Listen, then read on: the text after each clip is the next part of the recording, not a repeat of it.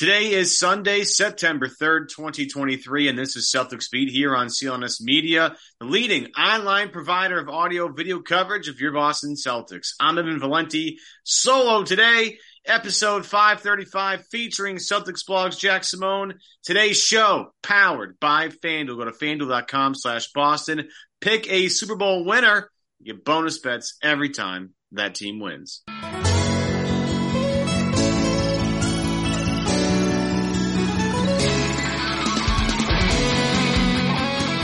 All right, everyone. Evan Valenti back inside Celtics Beat. Adam Kaufman taking a break for this week. Again, it is the end of summer, but it is still summer. So we're allowed to take a show off every once in a while. If Kaufman needs one, if I need one, we're willing to sub in and out for each other to make sure that everybody has an enjoyable summer. And the summer coming to a close, which means getting closer to training camp, which means like actual storylines are coming shortly, as we're still in that weird sort of mix of like, we need to make content out of something, so let's overreact to literally everything. And with that, to overreact to everything, we're bringing in Celtics blogs, Jack Simone. Jack, what's going on, brother? How are you? I'm good. I'm ready to overreact to stuff. It's what I've been doing all summer, and I'm glad to know that it's not just me. It's everybody. We're trying to keep the content machine going. Like, as in terms of the content machine, the first time, Jack had me in his podcast, How About Them C's, by the way. Subscribe to that. It'd be wonderful. We talked about Pete Rogers' unbelievable saga of creating jerseys for every single team win the Celtics had last year, which was an unbelievable feat. Came out with a bunch of really good ones. And later on, those of you that don't know, I was brought back on with Pete to criticize his own jerseys, which was really tough to do. But since then, I'm on the waiting list, Jack. I'm on the waiting list for the pink lemonade Jason Tatum jersey that I can't wait to get in my my inbox, or at least the notification that they're back into stock so I can buy mine. Because I got to tell you, I'm not a huge like jersey guy, but if I were able to get both the jersey and the shoes, it might be my favorite outfit of 2023, 2024. Yeah, that'd be quite the combo. I mean, I have the T jersey that Pete Rogers made. I have the Boston Marathon jersey, and I mean the pink lemonade's clean. That'd be quite the fit. I know a buddy of mine wore the shoes to the Barbie Oppenheimer premiere. He was rocking the pink fit, and so it was pink's. I guess it's in. I guess pink's in. Way in. And the pink lemonades I thought were like the cleanest version of the Tatum ones that absolutely. But I'll be honest, they've been better as they've rolled out too. It's been a really enjoyable part of my Celtics fanhood is to watch Jason Tatum's signature shoe take off like that. But we're not talking about shoes in this podcast. We're talking about actual basketball and actual things. And what's funny to me, Jack, is like this became a storyline. I find this kind of like hard to believe, but some people don't seem to think that the NBA champion is the basketball champion of the world. I don't understand how we haven't come to that consensus, because like if you look at FIBA right now, and it's a great tournament. I'm not saying it's not. But, like, just the best guys, like, kind of are – they're not all playing. Yeah, I mean, we talked about this in our podcast, and it's like, by the very technical term, like, I guess technically you're correct, like, because it's not facing everybody in the world, but I saw people on Twitter saying, like, oh, so is the Premier League champion, the world champion of soccer? No, because there are other leagues that are actually close to the Premier League in terms of talent. There is nobody in the world, no other league in the world that is even close to the NBA in terms of talent. People from other countries come here to play basketball. I mean, look at the NBA is international. Look at Luka, Giannis, Jokic just won a championship. You're telling me if the winner of the EuroLeague played the Nuggets right now, they wouldn't get stomped by 50? Like, it's just a silly argument. It's peak summer content, this argument, and it's foolish to think otherwise. Of course, the world champions. No one knows, and we're going to see this preseason. Dallas Mavericks are playing, I think, Real Madrid or FC Barcelona. They're playing one of those Spanish teams, and we're going to see just how much of an argument. I think it was Noah Lyles, the track runner, has, but I can't imagine he'll have much legs to stand on. It's like, if they really cared and really tried, like, you want to do a real game of like the Denver Nuggets versus whatever international team, it's just not going to go well. Like this USA team, like, look, the USA team doesn't send their best guys till it really matters in the Olympics. Like, Kevin Durant's not playing, LeBron James not playing, Steph Curry's not playing, Jason Tatum's not playing, Devin Booker's not playing. Like, the best guys aren't playing. They're just not playing. So, like, I don't want to hear how this is like the new official champion of the world when the best guys this is the only time we get to brag about this, right? Because like in other international contests, we're not always the greatest, and I say we like I'm on the U.S. team. We're not always the greatest squad out there, but for basketball, like it's going to be hard to beat a team that really cares. And like again, that team's got LeBron, Curry, Durant, Davis, Tatum, Booker. That team's out. Like Anthony Edwards plays for that team, but he's like deep on the bench and not starting the game, sort of thing.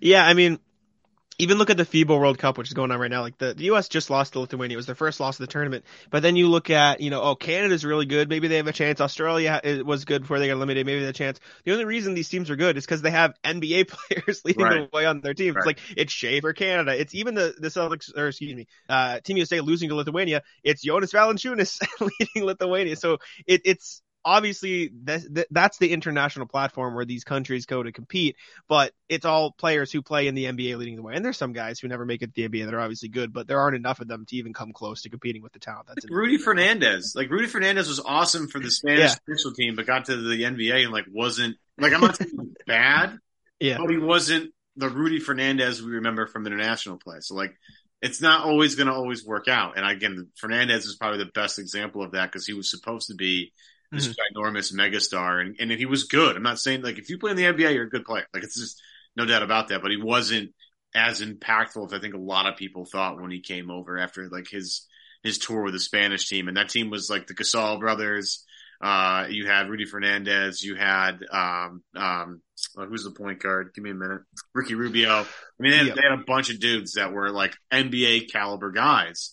And that played really well together as a unit because they played so much basketball together, and I think they won gold in the Olympics too. So it's not like they were bad, but at the same time, it's like it doesn't always work out. International play and U.S. NBA play don't always work out together. But that's right. Let's keep it international though, because the Celtics made a move. Again, this is nice because it's late in the off season and we have a little bit of content to talk about. C's pick up Svi Mikhailuk, formerly of Kansas, and of course. The Knicks last year, the Hornets last year, pick him up for a year, see how this goes. And I'll be honest with you, Jack, like I'm not, and I said this on Twitter and I'm not like here to say that I'm the biggest Svi Mikhailuk fan. I'm not sitting over here grinding Svi Mikhailuk tape. I'm just not. It's not like on my agenda of things to do. I know who the player is. I'm aware of what his skills are and what his skills aren't. And it seems like to me, the Celtics are once again kind of leaning into that 3-point shooting. Trying to space the floor, trying to spread everybody out, and they get a guy who's proficient at that particular spot. Can play a little bit of 3, a little bit of 4, but is another weapon to kind of give the Celtics more space in the paint, so to speak. And like, look, again, I'm not the biggest expert on it, but if you look at people that follow the Charlotte Hornets specifically, not just the Knicks, but more importantly the Hornets, like this is a guy that kind of came on last year and was actually not a bad player, and it was a good shooter. But also was a good like secondary playmaker, and that kind of stuff sort of intrigues me. And as we get ready for the season, and you look at the way the Celtics are going to have to stagger their lineups, like I think Svi could be a nice addition. But in the back of my head, Jack, have Mike Muscala sitting back there thinking about all the stuff that we said to pump ourselves up about Mike Muscala, and nothing came of that. So is this more of like in your opinion, are we talking more of like this is a end of the rotation move, but an impactful piece? Or is this like Mike Muscala in 2023, 2024? It's weird because like you, I haven't watched Svi Mikhailuk highlights. Like when it came out, it was like the smallest crumb of content that we could get in this dead season. So we reacted to like some of his plays with the Hornets for a video for How About Them Celtics. And he can like handle the ball a little bit. Obviously he shot well. I think he played 19 games for the Hornets. He shot like 40% from 3 and shot almost 5 a game. So like dude can shoot, obviously. But you look at the Celtics lineup right now, and heading into the summer, it's like, okay, maybe you get an extra wing to back up Tatum and Brown. Now you have Hauser, and you have Brissett, and you have Mikhailuk, and you have Jordan Wall. So it's like there's only so many minutes for these guys behind Tatum and Brown because those guys are going to play 30, 35 minutes a night. Then you have Porzingis coming in. He's going to play some 4. Al Horford and Rob are obviously going to get their minutes. And then you have Derek White, Malcolm Brogdon. There's maybe one consistent roster spot left that's going to play even close to 20 minutes a night. Does that go to Peyton Pritchard? Does that go to Sam Hauser? Do they try out some Jordan Walsh? Like, there are so many guys in front of Svi Mikhailuk. I think he has the talent to play. But I'm like more confused why they went, because it seems like this was probably their, we heard Lamar Stevens, TJ Warren, this big group of wings they brought to Boston to work out. Are you going to sign now another wing, or was Svi Mikhailuk the guy you chose over the Lamar Stevens? And if that's the case, I'm confused why you went with let's get a Sam Hauser replica instead of a guy who can play defense a little bit opposite. So it just seems like I guess you can never have enough shooting, but if Sam Hauser's healthy, why are we playing Svi Mykhailiuk? That's the way I see it. I think they're both great, and I think he's like a nice what's the word? The fantasy football term.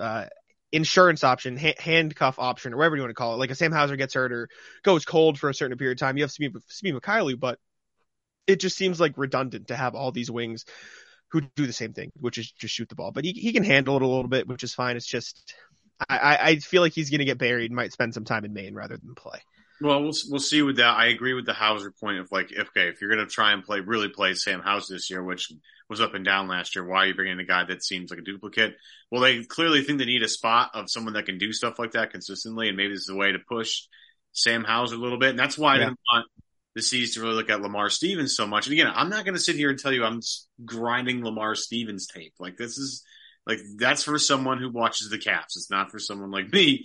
I look to them to tell me how to feel about this. But again, if you look at Lamar Stevens over his course of his career, he was I believe he is Penn State's all-time leading scorer in school history. So he can clearly fill it up a little bit. But he comes from the Big Ten. Those guys play defense. His defensive prowess is what he's quote unquote known for in the NBA. But I was like, if you just drafted Jordan Walsh, and he did what he did in Summer League, and I know it's only Summer League, but if he did what he did and showed out that he was not just a defensive guy, he could play a little bit on the offensive end and really do some interesting things. Like I wouldn't want to take minutes away from that guy. So I was kind of anti-Lamar Stevens because I didn't want Jordan Walsh's development to take a backseat to a guy that can play right now. And I think it's very similar here with Svi and with Hauser. It's like, look, man, like Hauser's kind of like already the guy that's there. But at the same time, to your credit, to your point, we are in the 2023-2024 basketball. There is no such thing in this league as too much shooting. Like the more guys you can roll out to space the floor, the harder you are to guard, the easier it is for Jason Tatum and Jaylen Brown and Derek White and even a guy like Porzingis to feast on the inside. And as we've talked about ad nauseum, you, me, everybody else that's covered this team, the more like Jason Tatum goes to the free throw line, the better off this team's going to be. And if the lane is open, more opportunities for him to get to the basket. And even a guy like Malcolm Brogdon, a guy like Derek White, a guy like Jaylen Brown, either more free throws or more looks at the cup. And that's always going to be a positive thing. I agree. I thought it was weird they were going for a wing in general because, like you said, they have Jordan Walsh. So you don't really need a Lamar Stevens. You have Sam Hauser. Do you really need another shooter? You even brought O'Shea Brissett, who can play some 3 and 4.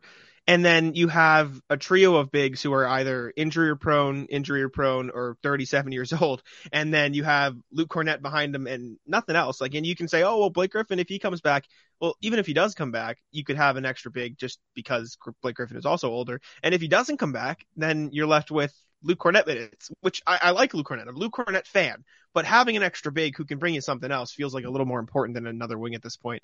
Even another guard in case, the Malcolm Brogdon situation is a little weird. We don't really know what's going on. If he's happy, if he's still upset that they tried to trade him. Peyton Pritchard too. Like if he doesn't get a consistent role, he wanted to be traded last season. So if he doesn't play this year, he probably doesn't want to be here anymore.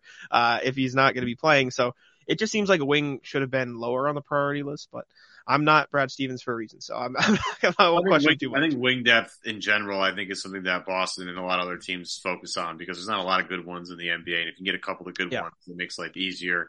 I do think they want to take minutes off Tatum and Brown, and like obviously not nearly the same role, right? Like Jason Tatum and Jaylen Brown and Steve Mykhailiuk, like they play way different positions, okay? But it is a little bit of depth to give them a blow a little bit. I do think they're conscious of that. That's why, I think they brought Porzingis in because a few things. But one, they know they can't rely on Al Horford to be the guy in the playoffs as he was last year where he had no legs when they hit the Miami series. I just don't think it's something that's really feasible. So I think what they're trying to do is, we got to have more bodies to replace Tatum and Brown so they don't play 40 minutes a bunch of nights this year. I think they want to avoid that. I think it's really smart. Again, we're in this era of trying to, minimize regular season impact on legs. And again, these two guys are 26 and 25. It's not like they're super old or anything, but at the same time, the more you do now, the better off you're going to be. And again, this is a team that relied a lot on 3-point shooting last year to a lot of people's chagrins. I think a lot of people were upset about how many threes the C's took. I would put myself in that group of like, this is too many. Like let's get something towards the basket. Let's get a layup or a jump shot in the mid range. Again, that's where basketball's kind of headed. But at the same time, again, more space, more driving lanes, because this team loves to drive and kick more than like I think almost any other team in basketball. They love the drive and kick game. And how many times on a broadcast, Jack, did you hear Scal go, drive and kick, penetrate one more time, kick it back out, rotate it around, and get a good shot. Like that's seems like the bread and butter of their offense. It's Missoula ball, baby. Joe Missoula is ready to shoot as many threes as he wants to shoot. I had less of a problem with the threes that like Derek White was taking, Al Horford was taking, and more a problem with the let me dribble, step back at three with 18 seconds on the shot clock. I'm Jason Tatum, I'm Jaylen Brown, which usually is fine. Like Jason Tatum historically is a pretty good 3-point shooter on pull-ups, but last year his percentage just took a massive dip. And so when he's taking these, pull-ups with ample time in the shot clock, it really muddles the offense, lets other teams get out in transition. So I think if you cut back on those a little bit, get Tatum to the hoop more. I know Sam, who I host How About Themselves with, he's big on, get Tatum some post reps, get him in there. I mean, he's 6'9", right? He's stronger every year. Get him down there, get him playing a little bully ball, at least against smaller defenders. But I don't know. It's going to be interesting to me to see how many threes they take this year. You can't imagine they take too many more. I would assume it's either going to stay same or maybe they take a couple less not because they're playing less drive and kick, but because we see hopefully less of Jason Tatum, ISO, Jaylen Brown, ISO, where they just pull up, which those are the threes that I have a problem with mainly. I'll say this though, like there's a great Twitter follow out there called the B-Ball Index, and they came up with this scatter plot of on-ball and off-ball gravity. And to just put a feather in the Celtics cap for just a second, because we spend so much time criticizing the drive and kick game, too many threes games, like whatever. Like, yeah, it was a detriment last year. I think they've realized that, and they've tried to remedy the situation a little bit. But they also have like similar off-ball gravity to the Golden State Warriors in terms of how much shooting they have around and how much respect those shooters command. I think a lot of that is, Al Horford and Malcolm Brogdon being just dead-eye three-point shooters last year. They got a lot to do with that. We'll see that I wouldn't expect it to kind of go this way this year, but at the same time, like maybe they're like, hey, we saw this data. We saw how much gravity our shooting creates the rest of our offense. Maybe we need to lean into that a little bit more and be a little bit more efficient with our off-ball shooting. And maybe that's something that they can, like, I've been accused of being a little too negative on this podcast recently. So I'm trying to maybe even it out a little bit and trying to find some positive notes here with a 14th man signing. But at the same time, if you're trying to step back and take a look at the bigger picture of the Boston Celtics offense, maybe adding just a little bit more, because like I don't think O'Shea Brissett is going to add too much shooting. I don't think Jordan Walsh is going to add too much shooting. I know nobody likes Smart. Well, not nobody. A lot of people were frustrated with Marcus Smart. A lot of people were frustrated with Grant Williams. But those guys, depending on the night, can be good shooters. I'm not going to sit here and say I'm reliant on Jordan Walsh to be a good three-point shooter out of the gate. I'm not going to sit here and say O'Shea Brissett is going to be an awesome three-point shooter this season. They added Kristaps Porzingis, who's a hell of a shooter at 7'2", and maybe again bringing in Svi Mikhailuk, who, if you go back to the draft, I was working for Jeff Goodman at the time doing his podcast. He had Scott Van Pelt on right after the draft, and SVP is the best. He did it like literally in between SportsCenter hits, and was talking about how much. And again, he's not a scout, but he's a guy who's educated about the college basketball process. Was like, I think Svi Mikhailuk was the best shooter in America last year, and he's only going to get better. So maybe that's like hey, if we put him in our system, we get the guys are like, as you saw last year, the on-off data with Jason Tatum and literally anybody else on the floor was like through the roof. That's why Sam Hauser had a great plus minus, because he was on the floor with Jason Tatum. Maybe if they're like, hey, if we put Tatum on the floor with White and Svi Mikhailuk and Porzingis and name somebody else, like he's going to get a lot of open looks and more open looks for guys that can shoot 36, 37, 38, 40% from three. The better offense is going to run. And maybe that's the idea. Yeah, I mean, you really can't have enough shooting in the NBA. I commonly got in fights with Sam on the podcast last year. He is big on stop shooting so much, take some mid-range shots, mix it up. And I was big on just keep shooting the threes. I mean, it's working, right? Like Derek White shot 38, 39% from three. Obviously, like you said, Brogdon and Horford shot 44%, which again, probably won't happen again, but they should still be good shooters. And then I think a lot of people got particularly frustrated with it in the playoffs, which was when Malcolm Brogdon and Al Horford magically shot 10% worse from three. And as much as there were plenty of other issues in that postseason run, like didn't try hard enough on defense, there was the effort problem against the Heat, there was, blowing leads, all this stuff. Like at the end of the day, the ball just didn't go in as much as it did in the regular season. Like they were getting pretty good looks from three, and Al Horford and Malcolm Brogdon just shot literally 10% worse, both of them. You had two of the top 4 3-point shooters in the NBA in the regular season shoot like 35% and 34% respectively when they shot 45 and 34% in the regular. Like that's a huge difference, and it would have taken a massive leap to get over that. And those guys were playing 30 minutes a night in the postseason, right? Those are your top 8 guys. They were on the floor every night, and so it's hard to overcome that. And again, that's not me saying this was the only problem the Celtics had in the playoffs. It's far from the truth, but sometimes, as much as people nowadays hate to admit it, like the numbers are the numbers. The Celtics were a really good 3-point shooting team. Obviously, a lot of it was that hot start they had. And I do think it's important for them to have a backup option, which didn't seem to be the case a lot last year. Like if the threes aren't falling, maybe sometimes you do go to the middle. You get some layups, you backdoor cuts. And I think they'll have an extra valve for that this year with Porzingis in the post. But I just think the Celtics are a good 3-point shooting team. And so just because they didn't happen to shoot well for a couple weeks in May, which granted is probably the worst time for you to not shoot well, doesn't mean they're going to stop shooting threes next year. So I think you make a good point. Getting Steve Mikhailuk, getting as many shooters as you can to play around the Jays is probably a smart way of thinking. Kaufman, to answer your question, I do not know if FanDuel has a line on the Big Three All-Star game, but I will tell you is they have a bunch of lines on other things, and we'll take that time to tell you today's show is brought to you by FanDuel. Football season, folks, as we record, the Patriots are getting ready to play the Titans in about a half an hour here in the last preseason game. So football season is right around the corner, and because it's right around the corner, FanDuel is giving you the chance to win all season long, because right now, when you bet on a Super Bowl winner, you get bonus bets every time they win in the regular season. Just pick any team to win the Super Bowl, and you get bonus bets for every single victory. You get to use them on spreads, player props, over-unders, and more. And Kaufman, you and I have been talking about for the past couple of weeks, the same teams, your Chiefs, your Eagles, your Bengals to win a lot of games. I'm going to throw not my Chiefs or Eagles. I'll tell you that right now. What's up? I said they're not my Chiefs or Eagles. I'll tell you that right now. Well, I just think if you're going to bet them to win the title, you're just going to win a lot of games because of that. Like, it doesn't matter about the title bet, so to speak. It's more about just racking up those bonus bets. I'm going to throw a couple randos your way, though. Mm-hmm. I kind of love Seattle this year. I think their defense is pretty good. They got another cornerback in there, Devon Witherspoon from Illinois to help out McCollum there from Texas State or something like that. He was pretty excellent. But they have a great defense. I love Geno Smith. They have a good running game. They have 3 wide receivers that are legit. I think they're going to be in an easy division to win, especially if Brock Purdy is not 100%. And I kind of love the Steelers. I kind of think the Steelers under Mike Tomlin just tend to win a lot of games.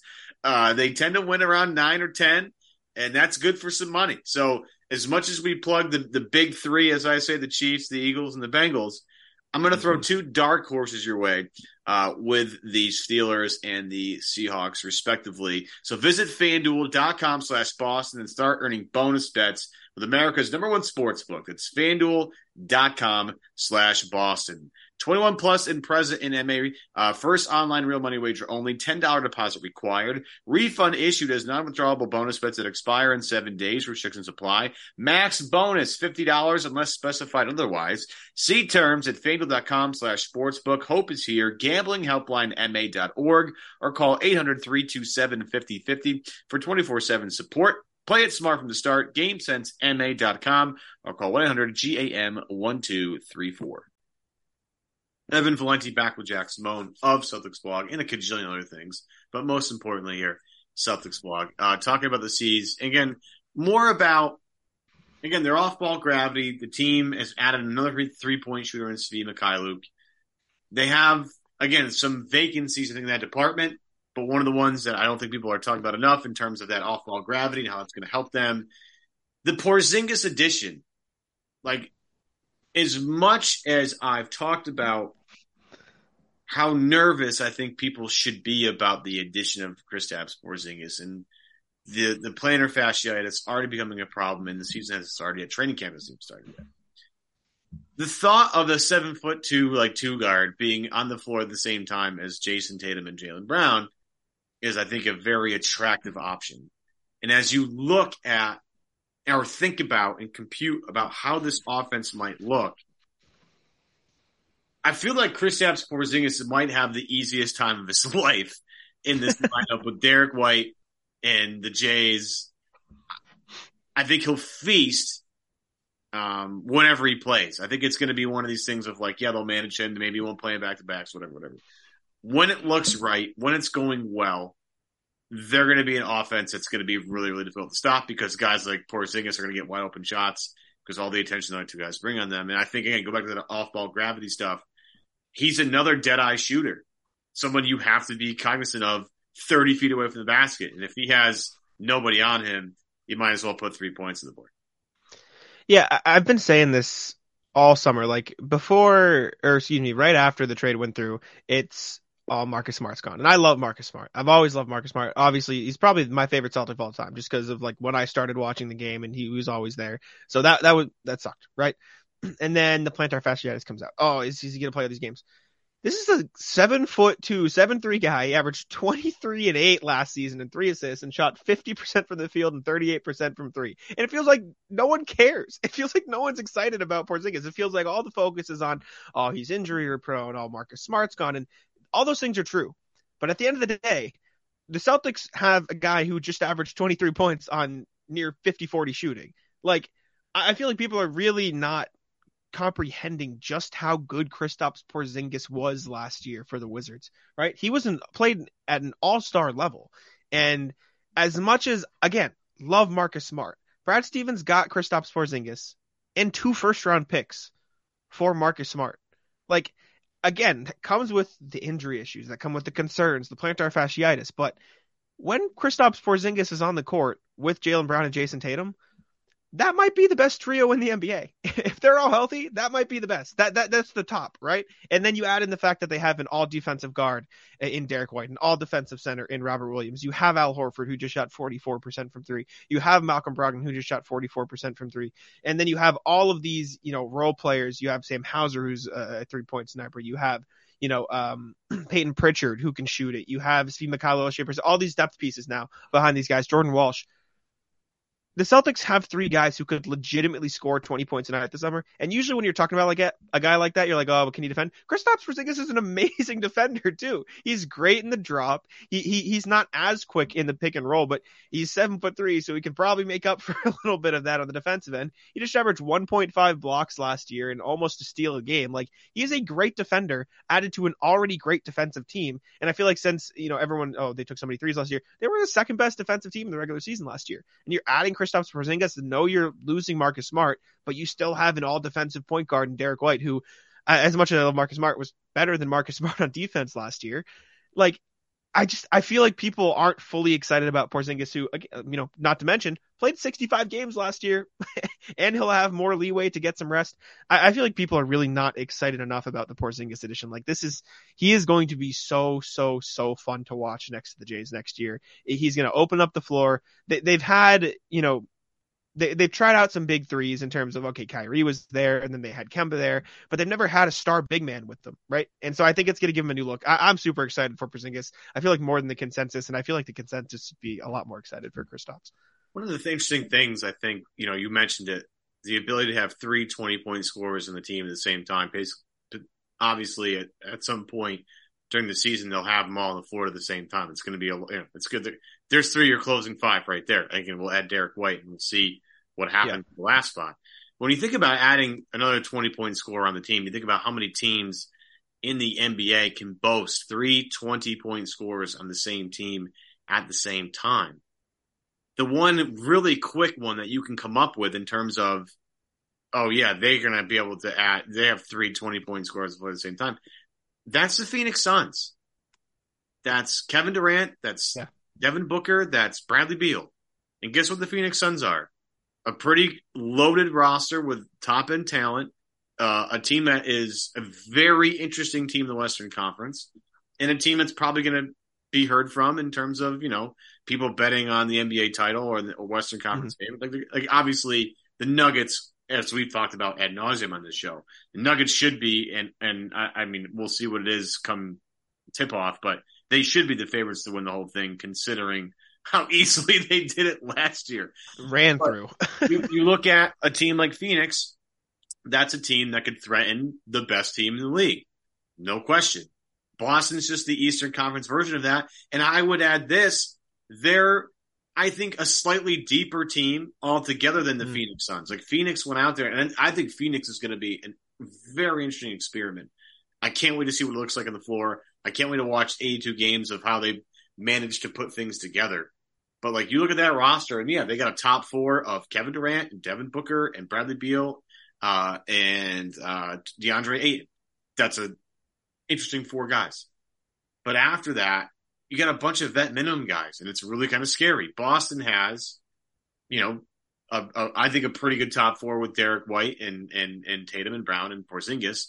But I kind of like some of the other pieces. Like Rob Williams is a little bit more, I don't know, accomplished than most guys in the Phoenix Suns. Al Horford is a little more accomplished than most guys in the Phoenix Suns. And say what you will about Malcolm Brogdon, and I've been a guy that's given him a lot of flack over the past couple of months. Like he just has more experience than most guys on Phoenix's roster. So can Boston really be a better version of the Phoenix Suns, but out east when you look at everything all together?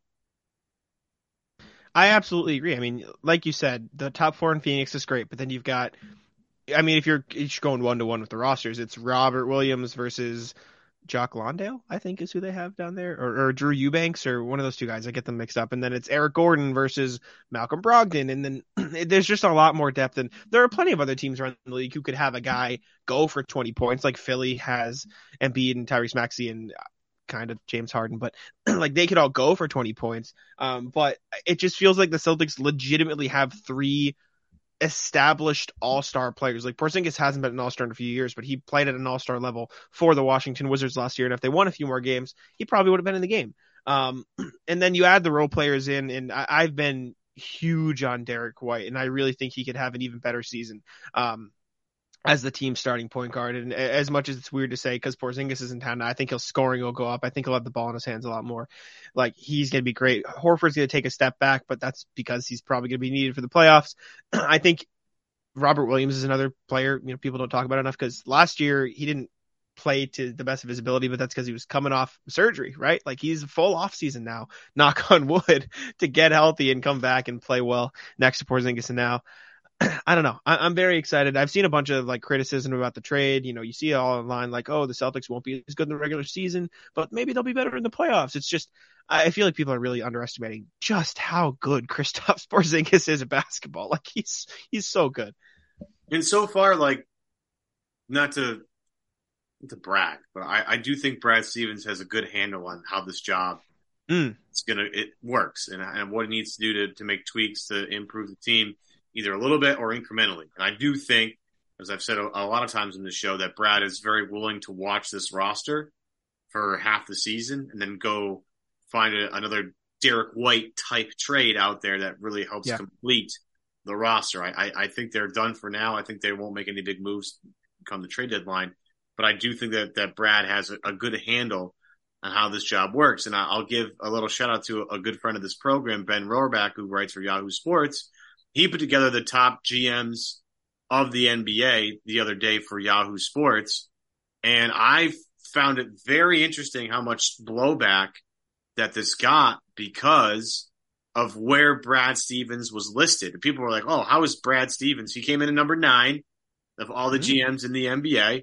I think is extremely fair considering they haven't won a title yet, but Brad has done a nice job of building a roster. He is behind a couple of guys that I think people are angry about. Colby Altman, probably the first and foremost one there. Troy Weaver, the Pistons, like that team has just been bad, and they've been able to accumulate talent because they've been bad, which is a different sort of object than some other guys. Like I think it's a little not fair because you got Cade Cunningham and Jaden Ivey and a bunch of dudes. Kevin Pritchard, I have a hard time with that. I really do. But at the same time, like, if you go through the list, Brad Stevens is ahead of guys like Tim Connolly, who built the Denver Nuggets, and is the reason why Jokic is on the Nuggets. Zach Kleiman, who's done a great job with Memphis. David Griffin, who's built two different teams. And look, if Zion's healthy all the time, they're definitely way different. And Sam Presti, who, has this a maximum ammo amount of picks at his disposal at some point. So I think it's interesting to look at his particular place in the hierarchy, but I do think they got him kind of right. Like, he's kind of in the top third of GMs in the league, and the only thing that's really keeping him from the top five, in my opinion, and again, I think Riley being six is a little disingenuous. I think Pat Riley, considering the success of the Miami Heat over the past couple of years with the undrafted guys they've had, it deserves to be a little bit higher. But like, if he wins a title, then he vaults into that top five status for me because, again, he hasn't missed. He just really hasn't missed. Getting Al Horford back for Kemba Walker has been huge. Look, as much as people want to gripe about certain things, and I was chief among them, getting Malcolm Brogdon was smart. The Derek White trade was brilliant. They've done a lot of really smart things, and they haven't sacrificed too much of their future to have success in the present. Like, they're not trading 5 second-round picks for Jay Crowder. That's not happening here. They're not mortgaging all of their picks to go maybe get a guy that fits. They've made a couple of moves on the margins, with Kristaps Porzingis being the most recent one of these. And considering what Brad has done so far, you have to have a little bit of confidence in that this is going to work out, at least in the regular season. I think Brad, again, is in that top third of guys in the league, despite the fact he's never had this job before. He's just thrown into it, and he's done a really good job. Definitely. And you even look at their future picks. Like, the Celtics have every single first round pick except 2028 moving forward. And that was to get Derek White. Right? That's a swap with San Antonio. Yeah, they don't have control over it because it was in the Derek White trade. And outside of that, they have all their picks. And since we just compared them, let's look at the Suns. How many picks do they have? Literally zero. They literally don't have control of their first round pick until 2030 or later. And hey, you have Bradley Beal, Kevin Durant, Devin Booker. Great. The Celtics have Tatum, Brown, Porzingis, and every draft pick at their disposal, or most of them. And a lot of people got mad at Brad Stevens on draft night, or at least we did, because we were streaming it and trying to make a video when he traded back 4 times to get Jordan Wall. Midnight that night. I was so mad. I was like, dude, just pick somebody. I'm upset. It's rock. We were waiting to record a video. We're like, okay, we'll just react to the highlights of the guy at the draft, post it as a video, and then it was, oh, they got this guy. Nope, traded again. So we were up late, but as much as people mock him, those second round picks, they're basically just cash, right? You can just trade those. You can throw those in, and it's probably a little bit better to trade that many for Jay Crowder when you have a gazillion of them, not like the Bucks. But Brad Stevens done a great job. I like you said, he hasn't really missed, right?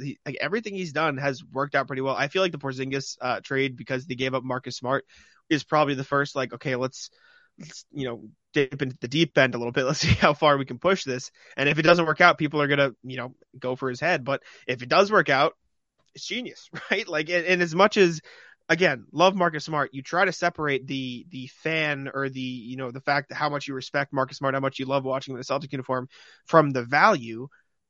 You traded Marcus Smart and a second for Kristaps Porzingis and 2 firsts. And if you ask anybody outside of Boston, and obviously the bias is there, love Marcus Smart, Porzingis is just a better player, right? And they do different things, and there's the whole, Marcus Smart's the leadership in the locker room and the community, and I'm not ignoring that. But pure basketball value, that was a great deal. It was Porzingis and 2 firsts. And again, we'll see how it works out, because you're sacrificing a big voice in the locker room, a leader, all this stuff, and a great guy in the community in Boston. And it's definitely a risk. I'm not saying it's not a risk, but up to this point, the only mistake Brad Stevens made was re-signing Ennis Freedom.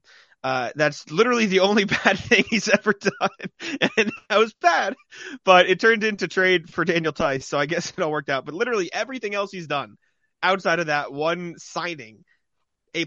So it's hard to, critique. One thing I'll say, though, we got a little flack for this. I think it was last week. All the weeks blend together now, but it's we had Dan Greenberg on, and his point was like, this trade. All the Brad trades have been kind of like no brainers so far. Yeah. The Malcolm Brogdon trade, for as much as people want to, again, I was part of that. That was a no brainer trade. Like, duh, let's do that. Yeah. Eric White was, again, people didn't like it, and I fought those people tooth and nail. And I was like, these guys don't understand basketball. Agree. This guy's literally perfect for the way they want to play. Yep. That was a no brainer. Trading Kemba for Al Horford was like, a lot of these have been no brainers. This one is a little different. And I think that we mentioned it last week, it could sink sink Brad Stevens' career a little bit if it doesn't go well, because he's on the hook for $30 million for the next 3 years. And if you're not maximizing your title window with the Jays right now, then what are you really doing, right? At 25 and 26, they're about to enter their primes. You better be maximizing every opportunity you have, because as we've just seen just 2 years ago, just because you get to the finals, you come within 2 wins of winning the NBA title, does not guarantee you anything in this league. It does not. Mm-hmm. So this is a humongous risk for the Celtics. But, again, we've talked about that particular portion of it ad nauseum on this show. I do want to at least give a little light to, this could be an absolute home run of a pick or of a trade, and it could really open up what was been so frustrating about Boston's offense in the playoffs the past couple of years, especially against certain teams. This might be, the decoder to unlock the Da Vinci Code, or whatever the hell I'm looking for, whatever example I'm looking for at 11 o'clock on a Sunday night. But it gives them an answer to a problem they couldn't answer before. Instead of relying on the perimeter so much, and again, it's not really Porzingis' game to post up a ton, but at least it's an option. As much as people want to gripe about him, Marcus Smart on the low block was a smart play, and it always was, and it always killed it. They didn't run more of that stuff for Marcus because he was a great, not only scorer on the block, but a facilitator out of the block as well. We're all clamoring for Jason Tatum to spend more time in the post. I think Jaylen Brown has made a lot of jumps in terms of his low post play when he has smaller defenders on him. Like, I think there's potential there, but Porzingis is going to be sort of the straw that stirs the drink a little bit. And look, we know what this team looks like when they have the guys they've had over the couple of years. They might get to the finals. They might win the finals, but that's not guaranteed. And neither is this, but this is different. And because it's different, it might have more success because it might be something that people can't prepare for as easily. And I think that's part of the equation when they made the trade. Definitely. And in Brad Stevens' defense, he was a cold-footed Clipper away from this being another pretty slam dunk trade. Unfortunately, I tried to mention that because it really bothers me. Because when I went to bed, it was going to be Brogdon, and then I woke up and it was Smart, and I was like, "This is not the trade that I went to bed." Like, that was amazing, and now here we are. But this is what I say all the time, to try and, not to justify it, but to try and smooth it out a little bit. At some point, one of the three guys had to go if he didn't win a title. Yes. Okay? I agree. And they made it, because this blew up, they had to make a decision, and I think they made the right decision. As painful as that is, like, Jalen and Jason are just better basketball players. And at the end of the day, you invested in talent more than grit and grind and hustle and that stuff. And I'm not saying Jalen and Jason aren't capable of that. You invested more in the talent than the intangibles. And a lot of times in the NBA, talent wins out. Agree. And I think the reason this was open to, and like you said, Porzingis is going to bring a whole new dynamic to the Celtics offense for teams to worry about. But the reason you're able to trade Marcus Smart is Derek White was phenomenal last year in the playoffs. Malcolm Brogdon won Sixth Man of the Year. You have you had 3 starting caliber guards on the roster. Trading one for an all-star big man is a no-brainer. If you just say that, we have 3 starting guards, we traded one for an all-star caliber big man. That phrase alone is, duh. When it was Marcus Smart, it hurts a little bit more. But like, from a roster building perspective, trading one of those guards to pair the Jays with a star big man who could also, another thing people don't talk about, is going to take the load off of Horford and Robert Williams a little bit more, creating a 3-headed monster there. it just made sense from a roster construction standpoint, excuse me. Although I don't know if I'll be able to forgive the Clippers for what they did. All right. We'll get over it as soon as training camp rolls around. We'll be ready to go. Yes. One of these typical shows in the middle of September now, late August, early September. We're just killing time.